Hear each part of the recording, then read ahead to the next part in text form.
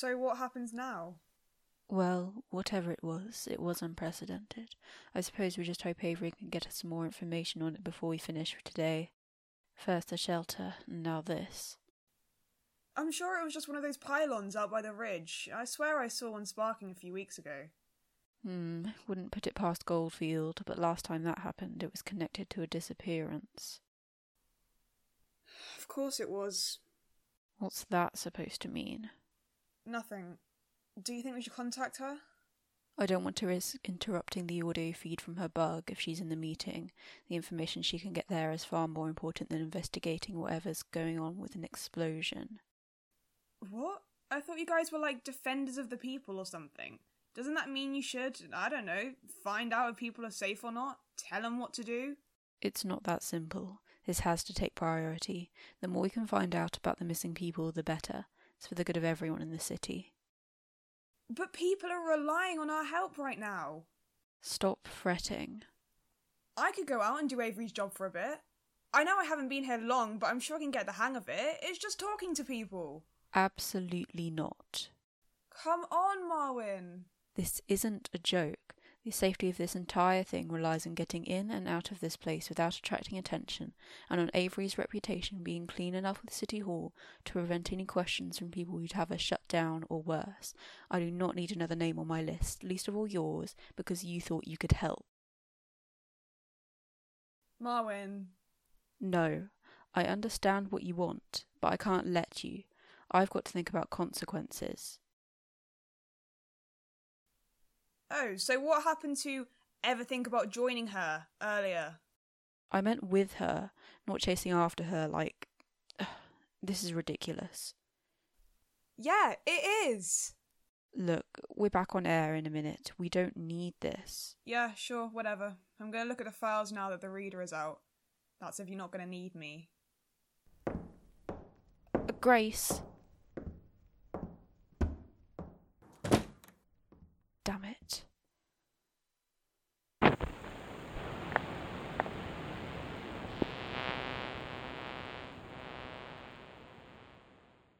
It was probably nothing, but... But?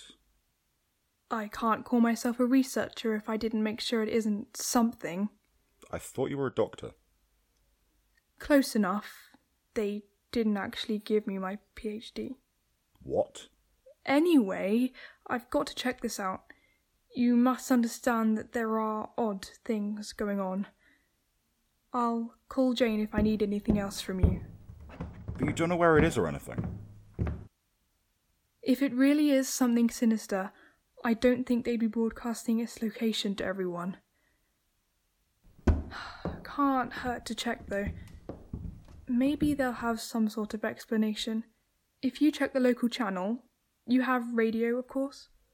Yeah, on the shelf by the front door. Good. All right then.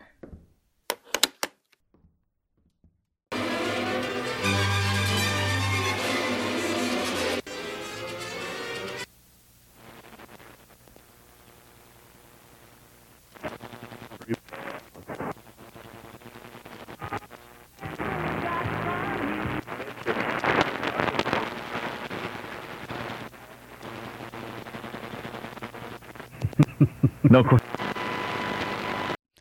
We hope everyone is safe following what appears to be an explosion somewhere in the city, cause so far unidentified. Thomas, have you heard this station before? Like I said before our shelter message, we hope to get you information on this event as soon as possible, particularly regarding the origins of this incident, whether it is an industrial accident due to neglect or something similar, or more dangerous. We advise you to stay calm, check on family members and friends, and stay as far away from the source of the accident as possible. Oh yeah, they're called wire canaries. I don't really know much about them, just that it's like two people acting like there's some sort of missing person conspiracy, which doesn't seem that unbelievable now. I see. They do news too. I think so. They could be useful. I wonder if there's a way to contact them. Did you find anything? No, unsurprisingly. It can't be hard to track down an explosion, though. And these people, the wire canaries. I need to go. You've learnt nothing. Maybe not.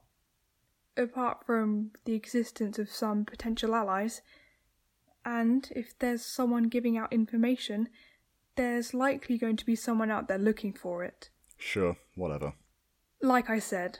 Jane will let me know if you want to talk again. Right. This is yours? Of course. Might be handy.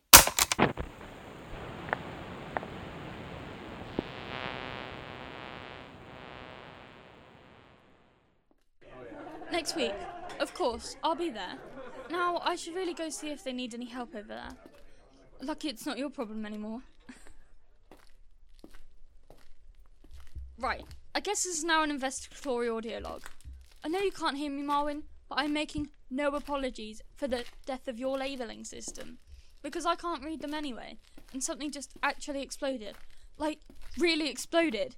People are looking out their windows and stuff, but I don't hear any sirens. Not even the fire department, which is weird. I'm going to follow where I think the sound came from, around the western edge, starting near the industrial park. I don't think avoiding law enforcement is going to be a problem here, if they're really ignoring it. But I guess that meeting's renewed Walker's willingness to vouch for me, so we should be good if someone doesn't like me being around there. Sometimes, actually, a lot of the time, I really wish we had a car.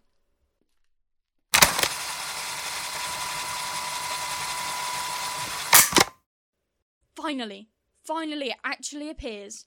What the hell is blowing up all the way out here?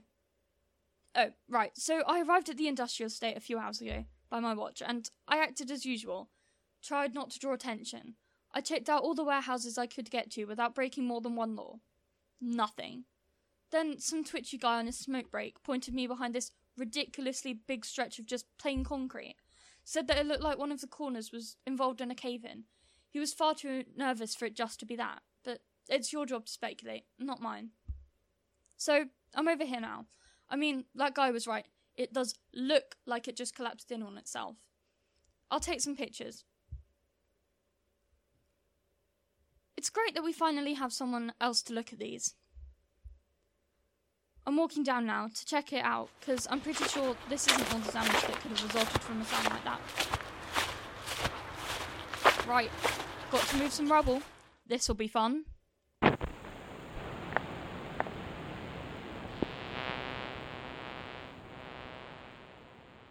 Dahlia Stack is the most recent disappearance in the string of 8 over the past 5 years, reported missing on the 8th of March this year. Aged 35, she worked at the Newson Bakery opposite Park Square near the Ridge. A week prior to the missing person report being filed, on the 1st of March, she left her place of work in the late afternoon with the intention of having 2 weeks' holiday to help her stepmother at one of the farms in the southeastern agricultural area. However, she didn't make it there.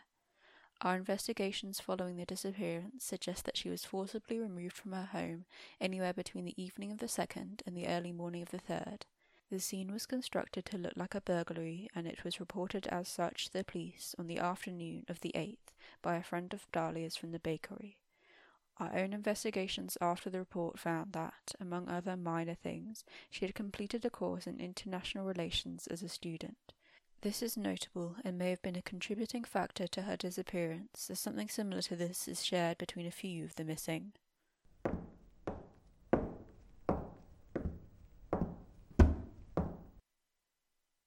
We'll return shortly. Grace? Water. Thank you. Have you heard from her? No. Obviously she can look after herself, but I'd hate to think. I'm worried too. Oh. I owe her a lot. She's still coming through on the audio log, right? Yeah. Okay, that's good. Couldn't we, listen in on it? Or even broadcast it? See if we can get someone out there to find if she's alright. Sadly not. Technical limitations. We can only put her through to one channel at a time, and I really do not need to be risking losing important conversations. If she really is investigating the explosions, there'll be no important conversations, and the sooner we find out what's going on, the better. It's way too dangerous. If someone malicious is listening, recognises Avery's voice, and raises the alarm, not only could that end the show, it could very well mean the end of her life. You really think if someone who wanted to hurt the Wire Canaries listened to it, you'd still be here after all this time? Maybe. I'm the only voice on here, apart from you now, and I don't leave. Ava's risking far more danger to herself. Fine, but that's all more reason we should do something. We can help her. Think about what would happen if we could have acted but didn't. And it put her out of action for good. The consequences. All right.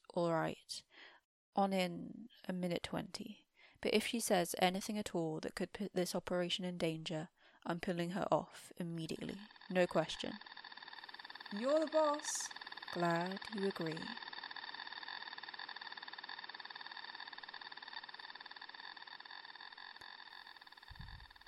You were really on your own for over 12 hours every day for years? Never leaving? Mm-hmm. Not being able to see too. I mean, when I listened, I didn't think you were... You've said. I know I didn't actually listen for long before I came here, but... Wait, you didn't? Not really. I found out about you guys a couple of months ago and listened most days until I came here. Now I don't need to turn on the radio to hear you. I'm flattered. I just assumed you'd been a bit more familiar with us before coming here. Well, I really like what you do, and I really do want to help. I didn't see any reason not to. And has it been what you expected so far? Mostly, yeah, I guess. Huh. I didn't expect anything to blow up, though. I don't think anyone did. Anyways, we're back in 3, 2, 1.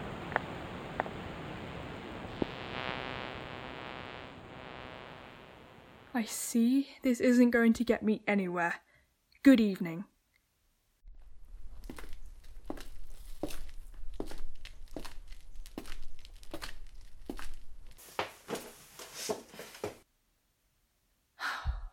This is so tedious. How hard could it possibly be?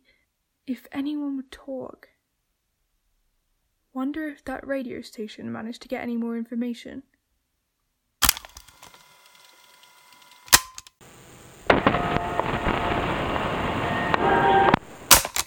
Wire Canaries are back. That was Red Line. Now, we have a request for you listeners. Our friend has potentially gotten herself into some trouble. If you take a listen to this audio she sent us and help us locate her so we can continue our work here with no problems, that would be highly appreciated.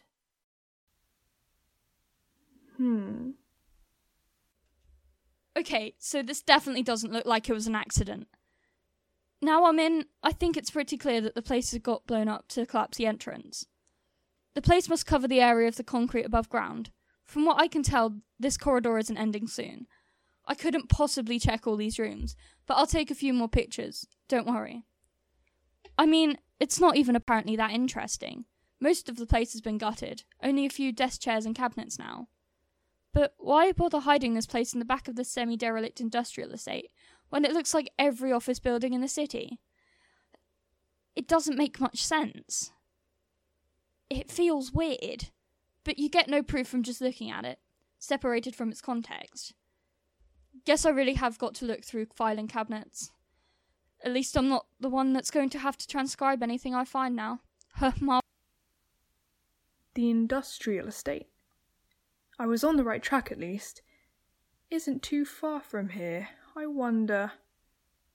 Yes, surely if they're researching, we'd both benefit from a collaboration. That's all we have from her, unfortunately, and that's it from us today due to unforeseen circumstances. Apologies for our abrupt ending. Hopefully tomorrow will be less disruptive. It's 4 minutes to 9, and this is Wire Canaries ending our broadcast.